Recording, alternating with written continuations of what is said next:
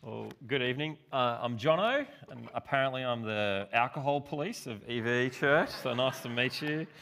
No, in all seriousness, if you're going to those events tomorrow, I'm sure there'll be some people at some of those places who are enjoying their Christian freedom and may have a drink, and there'll be plenty of people not drinking, of course, and yeah, have a good time, and of course people are going to be sensible and godly and all that. But let me pray. Let me pray as we now jump into the Word together. Oh, Father God, thank you so much for this chance to gather as your people. And thank you that we have the very words of God in front of us as we engage with these things. And Father, we pray that you would speak to us tonight. Open our eyes to understand who you are, to know Jesus, and to be fed by his word. And I pray, Lord, that you do a mighty work among us by your Spirit. By your word. Amen. All right, well, let me tell you about a guy called Hugh Glass. I reckon one of the most unlucky blokes to have ever lived. He was quite lucky, actually, in that he never seemed to die. Nothing could kill him. But he was really unlucky because anything that possibly could happen to a person that would be bad pretty much happened to this dude. He lived a couple hundred years ago. There's a movie called The Revenant with Leonardo DiCaprio about this guy. He started off life as a sailor, well, not life, but his career as a sailor. And really quickly, the boat he was on got captured by pirates, and they conscripted him into their pirate gang, and you're going to be a pirate now. And he's like, okay, I'll do that for a little bit. But when he saw the chance to escape, him and a mate jumped overboard off the ship, and they swam 2 miles to shore, and they found themselves in the wilderness in Texas, which is good, nice escape, right? We're no longer pirates anymore. Problem was, very quickly, some Native American Indians captured him, and they caught up with him, and then him and his mate were in a lot of trouble. This is pretty hectic, but they grabbed pine needles and stuck them all into the skin of his friend and turned him into a pine cone, and then lit his friend on fire, and that was pretty horrific. And Hugh saw that all go down, and he's like, I don't want that. And so he used some dye, and he traded this stuff with them to get out of that, and the Indians like, you can join us now. So then he went from being a pirate to an Indian, and he was being an Indian for a little while in the tribe. And then he went to the city and he was like, I like this better, I'm going to stay here. And so he kind of bailed on being in the tribe and joined up with a company whose job it was to trap animals and get their fur, get their pelts. And so he did that for a little bit, and really quickly he got shot in the leg by an arrow from another Indian tribe. But that didn't bother him too much because he was Hugh Glass and he was heaps tough. But here's where the story takes a pretty bad turn, and so bear that in mind. One day, he was in the woods and he wandered into this clearing in the bushes, and he realized that he was actually in a bear's nest. And if you've seen this movie, you know what I'm talking about. But this mama bear comes out and it bites him and grabs him and slams him into the ground, and this bear holds him down, and other bears, the little cubs, come and they maul him for a little bit, and they're getting into him, and then his friends come and shoot and scare the bears away. And so he kind of just makes it. He's really messed up from being attacked by these bears. One arm works, one doesn't, one leg works, one doesn't. He can't stand, he can't talk properly, he can barely see, and he looks really close to death. And so a bunch of good friends, you know what his friends did? They took all of his possessions, because he doesn't need them, he's going to die, and they bailed and they left him in the woods. But the problem with Hugh is, he didn't die. He doesn't ever die. Instead, he starts crawling the 250-mile journey across the countryside back to civilization. And this takes weeks and weeks and months. A snake slithers by him, and Hugh Glass, being Hugh Glass, grabs the snake and kills it and just eats it because he needs food. He chases some wolves off an animal carcass and eats their dinner, steals their dinner.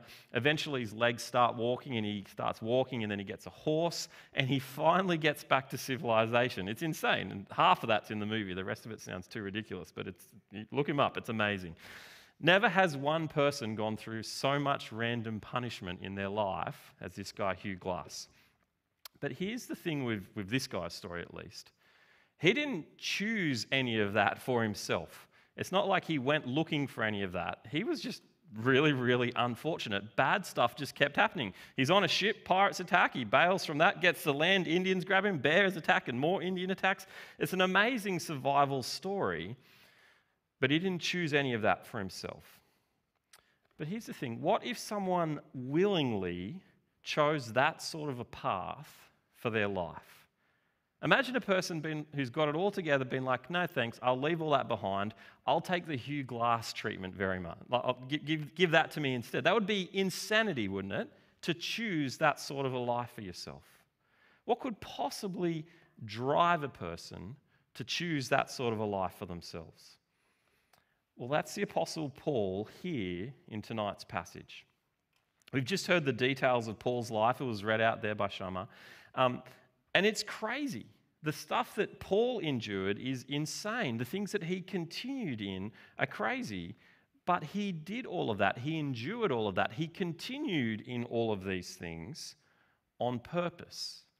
He actually chose this life for himself. And what we're going to see tonight as we dig into this part of the Bible is the reason, the thing that was driving Paul. It was everything to him. The thing that drove him to continue on, it was everything to him. And in fact, what we're going to see is it's everything to us as well. It's deeply tied up in this question: who is Paul? Who does Paul represent? Is Paul who he claimed to be? Here's the big question we're going to answer tonight. Can you trust Paul? And therefore, can you trust the Bible? That's the question we're going to be answering tonight. And it's actually the same question that this church here in Corinth, in this part of the Bible, are wrestling with as well. Now, if you've not been with us and you've kind of jumped in tonight and you're joining us, let me bring you up to speed on what's going on in this book, which is actually a letter to a church 2,000 years ago. Paul is claiming to be an apostle of Jesus. That means he's claiming to have been sent as Jesus' representative to lead this church, to lead the church as it's growing in the beginning of the church's existence. And it's the same reason why tonight, as we open this letter written by Paul to Corinthians, as Christians, we believe that this isn't just some guy's random thoughts about stuff, but actually it's God's word to us through his messenger, Paul, the apostle. So when Paul's speaking to this church here in 2 Corinthians, his claim is that he's speaking on behalf of Jesus. And likewise, as we read his words tonight, the claim is we're hearing the words of Jesus through Paul. And so here's the question: can we trust that that's the case? Can we trust that that's true? Now, the problem here in Corinth is that some other leaders had kind of come in from the side and had started to undermine Paul. They're saying, don't listen to Paul, listen to us instead. We're good, he's no good. They're calling themselves, later on, we heard it last week actually, they're calling themselves super apostles. They're saying we're better apostles of Jesus than Paul. And they're actually beginning to boast about how good they are and saying that Paul's no good. And so here in this little section, Paul kind of hesitantly starts to play their game. He says, all right, they're going to boast about how good they are. I'll play your game. I'll boast as well. Skip up to verse 16 just before our reading there. Have a look there. Paul starts to play their game. He says, I repeat, let no one take me for a fool, but if you do, then tolerate me just as you would a fool, so that I may do a little boasting.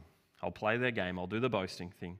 In this self-confident boasting, I'm not talking as the Lord would. Notice he's conscious that he speaks on behalf of God, but as a fool. Since many are boasting in this way, as the world does, I too will boast. So he's saying this whole thing is dumb. I shouldn't be talking about why you should follow me and not them. I shouldn't be doing this boasting thing. But if I have to, I will. And then in verse 19, he starts to get a little bit sarcastic, a little bit sassy. Have a look at verse 19 there. He says, you gladly put up with fools since you are so wise. Now, I've added the so there, but that's how I imagine it was said. In fact, you even put up with anyone who enslaves you or exploits you or takes advantage of you or puts on airs, which doesn't mean to put on like kicks. It means to like consider yourself better than everyone else, or slaps you in the face. To my shame, I admit that we were too weak for that. Do you hear his sarcasm? I'm sorry I wasn't strong enough to be abusive to you like they were. Whatever anyone else dares to boast about, I'm speaking as a fool, I also dare to boast about. And so the stakes here are really high. To reject Paul would actually be to reject Jesus, because Paul is sent by Jesus as an apostle. And so what's this church going to do with Paul? That was their question. But that's actually our question tonight as well. Should we trust Paul? He wrote half of the New Testament. He wrote half of it. Should we trust the Bible? Because think about it for a second with me. What if Paul just made all this stuff up? What if this just was his random opinion on some ideas?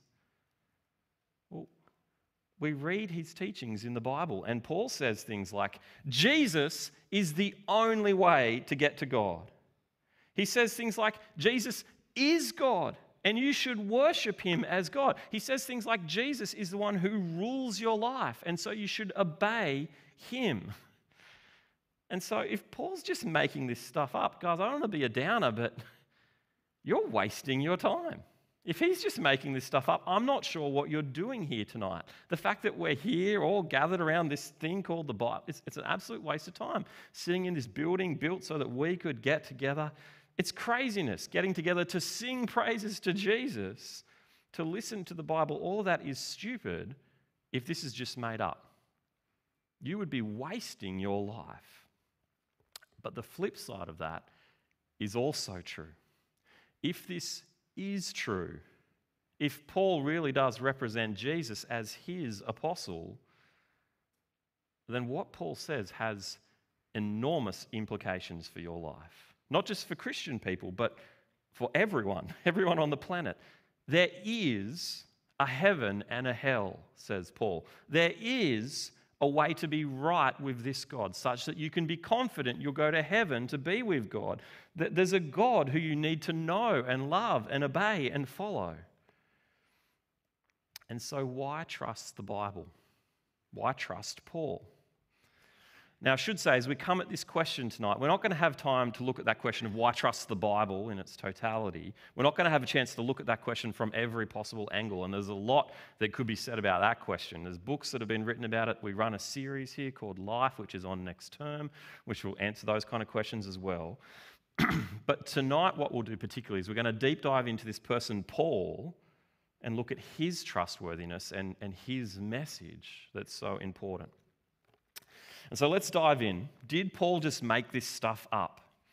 Well, if you were going to make up a lie about something, a big lie about something, not a little lie like, you know how parents teach their kids that Santa Claus and the tooth fairy are real? That's a strange thing that we do, but lots of people do that. Not a small lie like that, but a big lie, the kind of lie you take to your grave. What would motivate you to spend your life making up an enormous lie like that? People do it for power, to get something for themselves, to get rich, to get popular, to get famous. People can make up big lies for those sorts of things. Well, here's the first piece of evidence tonight. Paul was doing really well before he met Jesus. Now, Paul starts his boasting there in verse 22, and he starts by reminding us of his backstory, where he's kind of come from. Have a look there, verse 22. He says, are they Hebrews? Oh, so am I. Are they Israelites? So am I. Are they Abraham's descendants? So am I. Now, these super apostles that Paul's kind of competing with, they're bragging about their Jewish heritage. Israelites, Abraham's descendants, Hebrews. And Paul's like, well, same here. I've got all that covered in spades. I've got all the Jewish roots you could possibly want. But that's almost an understatement when you have a look at who Paul is. Paul was an up-and-coming Jewish leader. He was a big dog. In fact, let's take a close look. Come back into Acts, where the first Bible reading was. Come back into Acts, and come back to Acts chapter 8 with me. In fact, Acts chapter 7 with me. Come back there and check out Paul's backstory, who he was before he became this apostle. Acts chapter 7, the first Christian martyr is about to be killed for his belief in Jesus.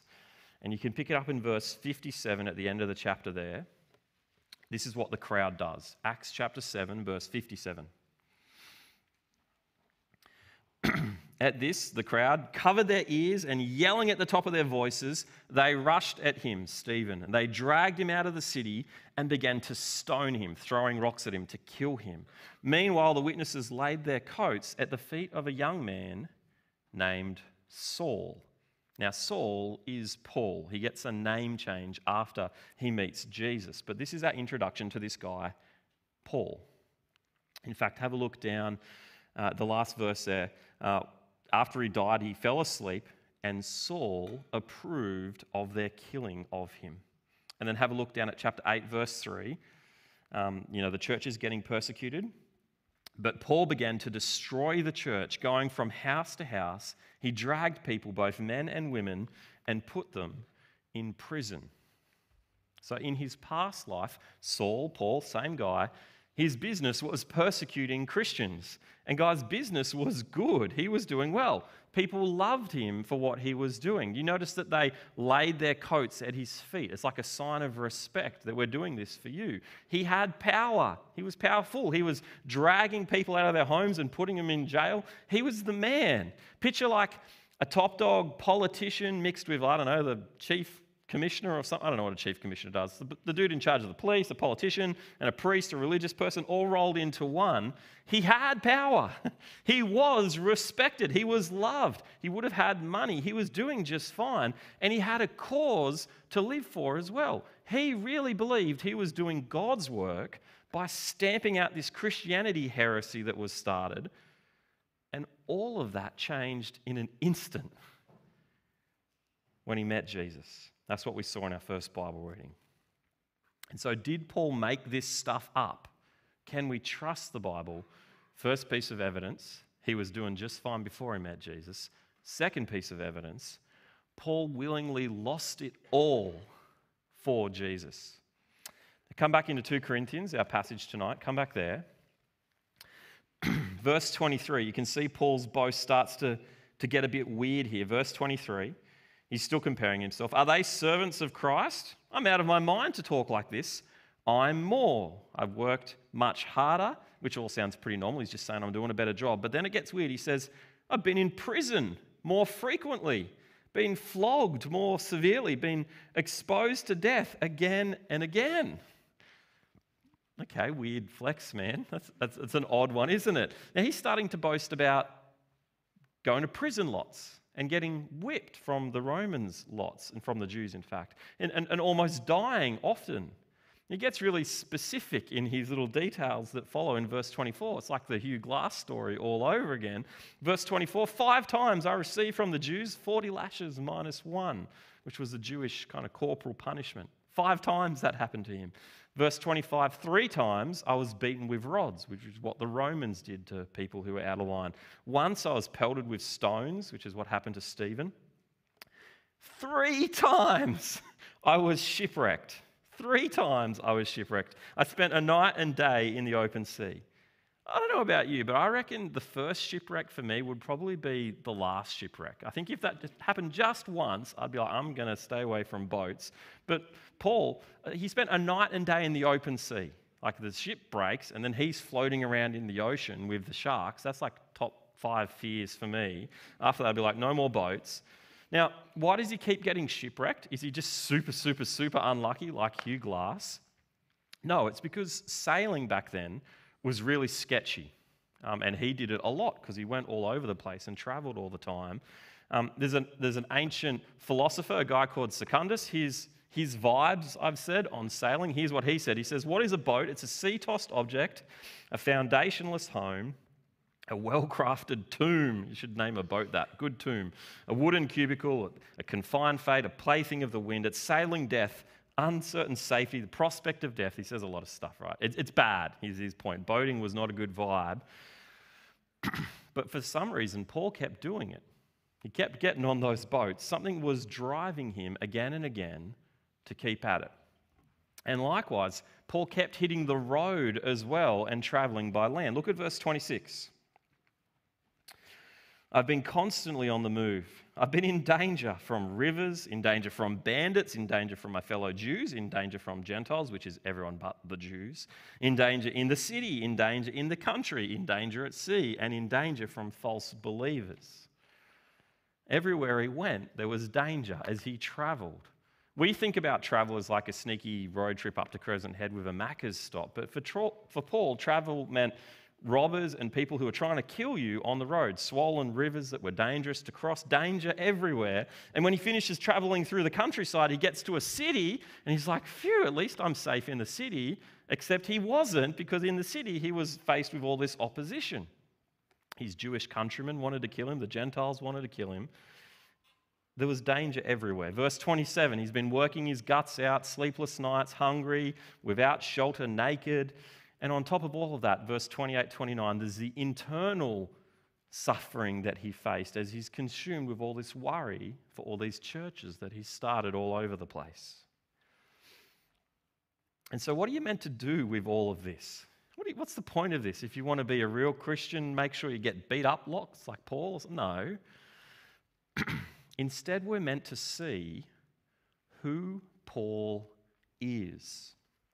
I want you to notice what he's doing with this strange boasting here. He's actually a reverse boast is what's going on.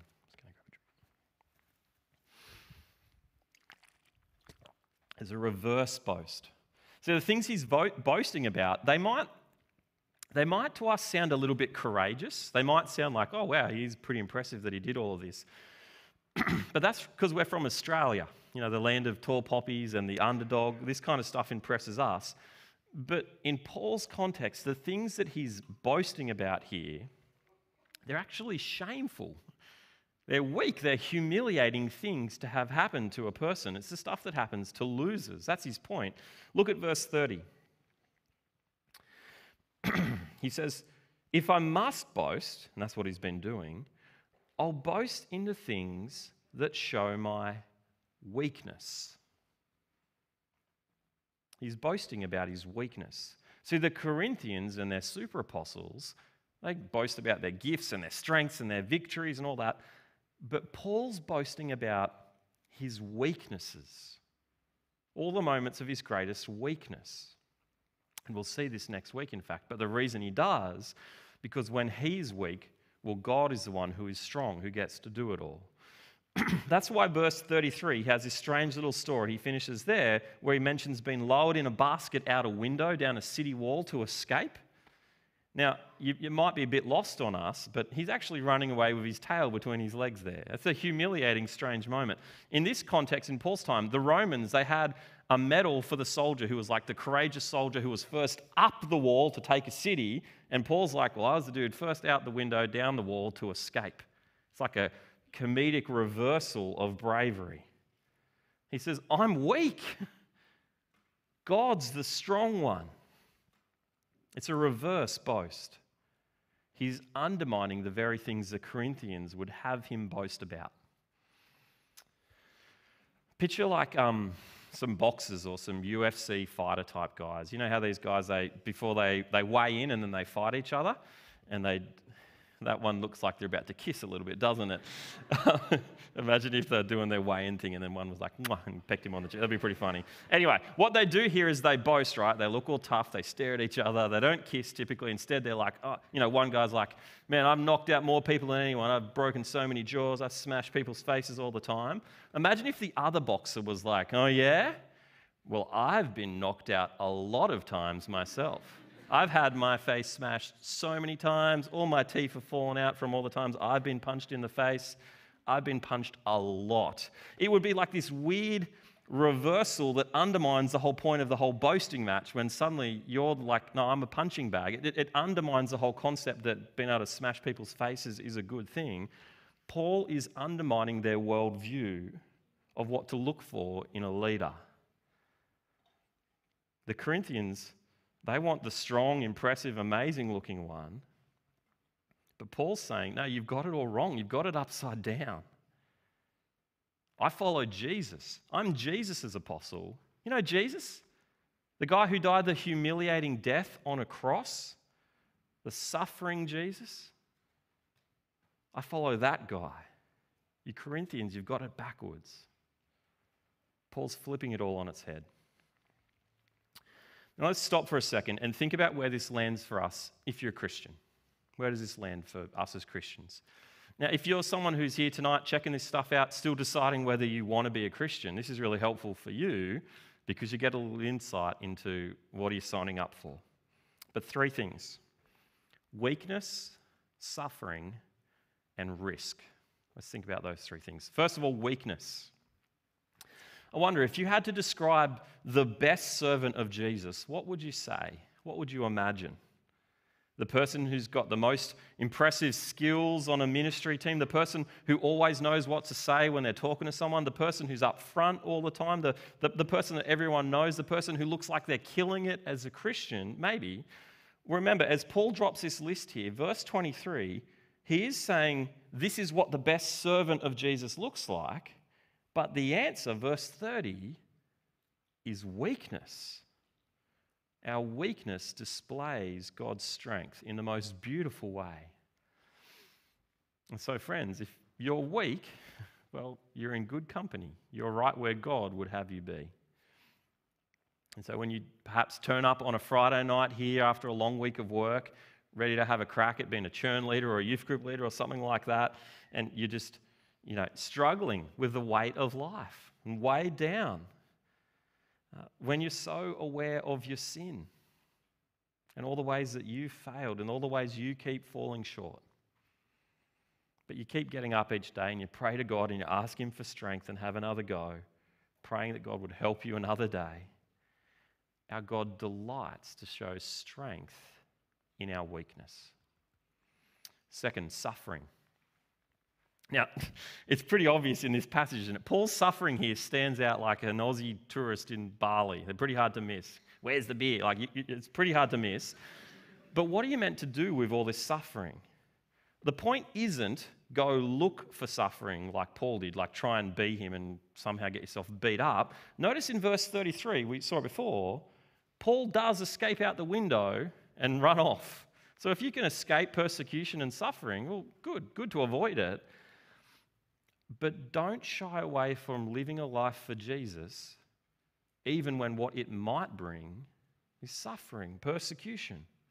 In fact, this same guy, Paul, he says in 2 Timothy chapter 3, verse 12, everyone who wants to live a godly life in Christ Jesus will be persecuted. Not always at every moment, but if you keep following Jesus, suffering will come and find you. Are you up for that? Are you willing to follow Jesus even when it's costly? Even when it's unpopular? Even when what you believe doesn't conform to what the rest of the world out there says? Even if it costs you a job? Whatever it costs you, wherever Jesus takes you. Are you up for that? Third, risk. Now, this passage has been really helpful, challenging to me this week. I've got to tell you, I hate risk. I'm terrified of it. I don't like the unknown, what could happen, but I don't know if it will. I don't like that. But what strikes me about Paul here is he keeps going in spite of the risk. The risk is obvious, it's there, but he keeps going anyway. Imagine spending a night and day in the open sea after your first shipwreck and then being like, whew, okay, that was pretty intense. Time to get on another boat. Let's go again. Imagine doing that. Imagine getting chased out of the city by an angry mob or beaten or whipped or whatever it is, and then being like, okay, glad I got out of that one. Time to go to another city. Probably by boat. Let's go. You preach the same message there. I think as we look at Paul here in these verses, we imagine him as some sort of a Superman who's just like invincible and doesn't care what happens to him. But that's not the case. He says it himself in verse 30. He says, I'm weak. I'm not Superman. But his convictions are strong. Strong enough to stomach the risk. How do you go at following Jesus even when it's risky? 100 years ago, there was an enormous missionary movement that came out of England and other places like that, where thousands of young people, just like yourselves, left home for a foreign land with the goal of preaching the gospel to people who didn't know about Jesus. Here's the thing though, they didn't pack a suitcase. They packed their own coffin.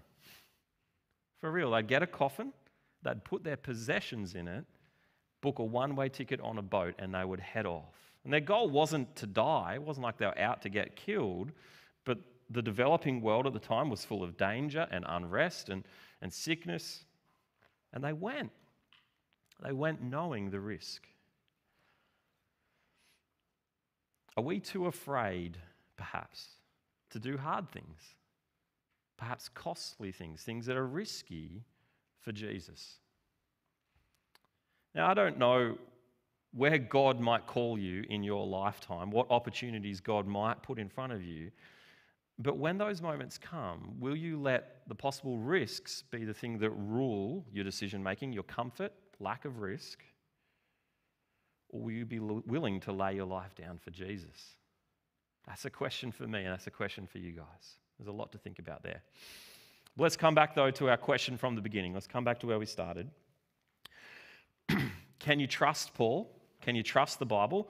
The evidence we've seen so far, number one, well, Paul was doing really well for himself before he met Jesus. And number two, Paul willingly lost it all for Jesus. That's what we've seen so far.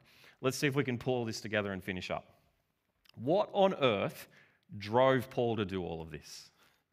What was driving him to do all of this? Why the change of life? Why the backflip? Why go from being the bloke who's chucking rocks at people to being the one who's copying the rocks, having them thrown at him? Why do that backflip? Two things. Number one, here it is. Paul really did encounter the resurrected Jesus. Now, back in Acts chapter 9, which was read for us earlier, that's what we saw there. That was Paul encountering the resurrected Jesus after he died. In fact, come back to Acts chapter 9, have a look at it again. Verse 1, it says that Paul's still breathing out murderous threats. So he's out to get the Christians. And then verse 3, bang, a light from heaven hits him, and suddenly Jesus is there. Saul, Saul, why do you persecute me, says Jesus. And boy, does Jesus have a job for Paul. This wasn't in our reading, but flip over to verse 15 there. Have a look there. This is Jesus' job for Paul, and he's using a messenger, a guy called Ananias. Jesus says to Paul, go. This man, you, Paul, is my chosen instrument to proclaim my name to the Gentiles and their kings and to the people of Israel. I will show him how much he must suffer for my name. It's a pretty good job description, hey? He says, Paul, you're going to play for my team now. You're with me now, and you're going to suffer to bring this message to the world. Paul really was confronted by the resurrected Jesus, and it flipped his life upside down. What else could possibly account for that sort of a backflip, to that sort of a change, to willingly go from the guy giving out beatings to being the one taking them, from respect and power and safety to humiliation, a life on the run, danger, travel, hatred from this world that doesn't want to hear about Jesus. He really met Jesus. A man who publicly died and was resurrected back to life again. Paul met that guy. Now, you might hear all of this and go, well, maybe there's a bit of proof in that, maybe, but what if this Paul guy is just like heaps unhinged? What if he's just a crazy person? He really, really believed it, sure, but what if he made a mistake or something like that? Well, here's the thing, guys. The same thing that we've just seen about Paul is also true for all the other apostles, the other eyewitnesses of the resurrected Jesus. Same story. I'm not going to do them all tonight, thankfully, but check out this up on the screen here. These are the 12 disciples of Jesus and some of the other eyewitnesses who put together accounts and so on. And you can see some of the things that happened to them. Jesus' brother James, killed by the sword. Philip, crucified. A bunch of them crucified. Stoned, beheaded. Mark, dragged into pieces, I think by horses from memory. Only one of them wasn't killed, and that's John, who was exiled to an island and put in prison. Imagine just being Thomas, right? And I don't know how long he lived exactly, but imagine being Thomas, and you see all these other guys starting to get crucified and killed and dragged into pieces, and you're like, oh man, I shouldn't have made up this lie thing about Jesus because it is getting us in some serious trouble. That just doesn't make sense, right? You don't make up a lie and then go and die for it. If this was just a big lie, at some point very early on in the piece, they would have been like, whoa, whoa, whoa, whoa, whoa, big prank, it's okay, Jesus is still dead, I promise, please don't kill me. That never happened. They preached this message till their death. You don't die for a lie. Paul and the other apostles really met Jesus, and it changed Paul's life. But more than that, more than just meeting Jesus, here's the second thing that was driving Paul. Why this crazy life, enduring suffering? Because he was utterly convinced of the resurrected Jesus' message. Once he knew who Jesus was, who he claimed to be, the next big thing for Paul was, well, his message must be heard by every single person on the face of the planet. And that was the job Jesus gave him back in Acts 9. And we're going to finish on this, but what was that message that was so important that every single person had to hear it? Come back to 2 Corinthians, but flick back to 2 Corinthians chapter 5, which has an amazing summary of this message that the world so desperately needed to hear that Paul was willing to die for it. 2 Corinthians chapter 5, verse 21. There's two incredible halves to this verse. You can see it up on the screen as well there. The first half, God made him, that's talking about Jesus, God made Jesus, who had no sin, he was perfect, to be sin for us. At the cross, Jesus, the perfect, sinless one, he was treated as the sinner. He underwent the judgment of God on the cross for us. Our record of sin was given to him, placed on him, and he underwent the judgment of God for it. And here's the second amazing piece of that verse. So that in Jesus, the result for us is that we might become the righteousness of God. The righteousness, the perfect track record of Jesus is given to us. At the cross, Jesus is judged as a sinner, and we are given a right standing with God. A perfect position. Saved from hell, from the judgment of God, now to be called children of God in permanent relationship with God. That's the message that Paul got. He was utterly convinced of it. And it's the message that he desperately wants his Corinthian church to get and wants them to hold on to it.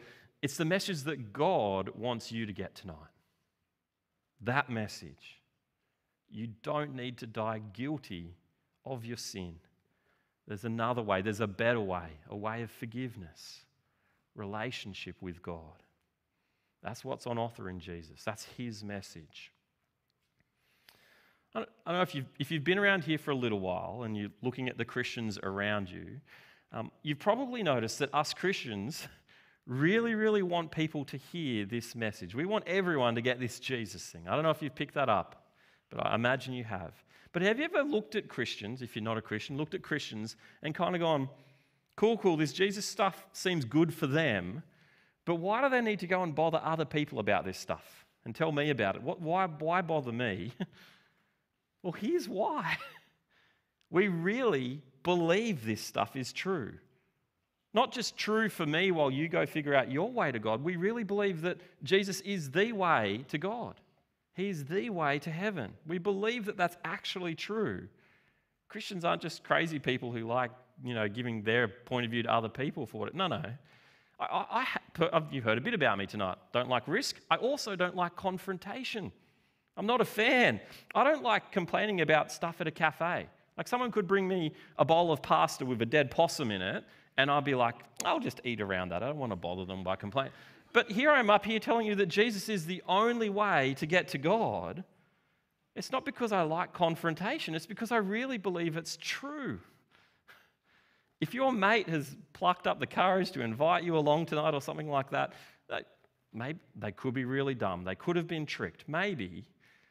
But they definitely believe this stuff is true. And I don't believe it's because they're dumb or they've been tricked.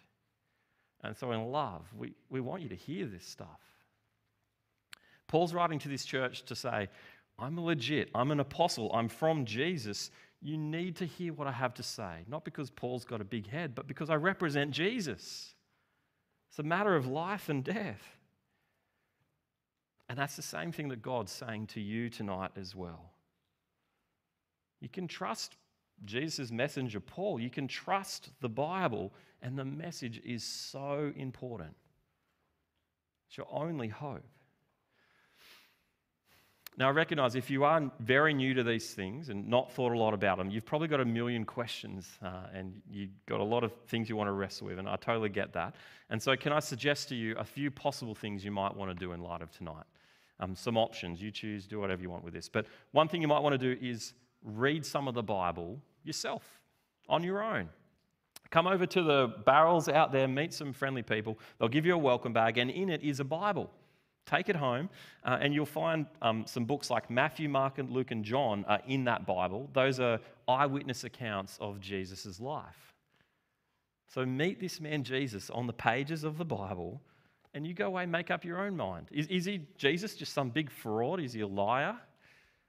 Or is he who he says he is? Read the Bible yourself. Number 2, I mentioned this earlier, but we run a series here once a term called Life or Explaining Christianity, where what we do is we talk about the message of Jesus, but we give people a chance to examine it and poke and prod it and ask questions and challenge it.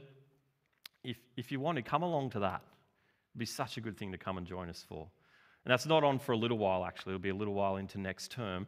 So if you want to come along, maybe make the step tonight of going, hey, I want to do that thing. Tell someone who brought you along, hey, make sure I come to that life thing, or just make a note in your own head. Plan on it. Number 3, well, come back next week. It won't hurt you. Come back to church next week. We'll eat dinner again. We'll hang out. We'll read the Bible. It'll be a good time. Keep wrestling with these things. I'm going to pray in a minute, but before I do, I'm going to invite the band to come up, and they're going to lead us in song in a second. We've seen some big things.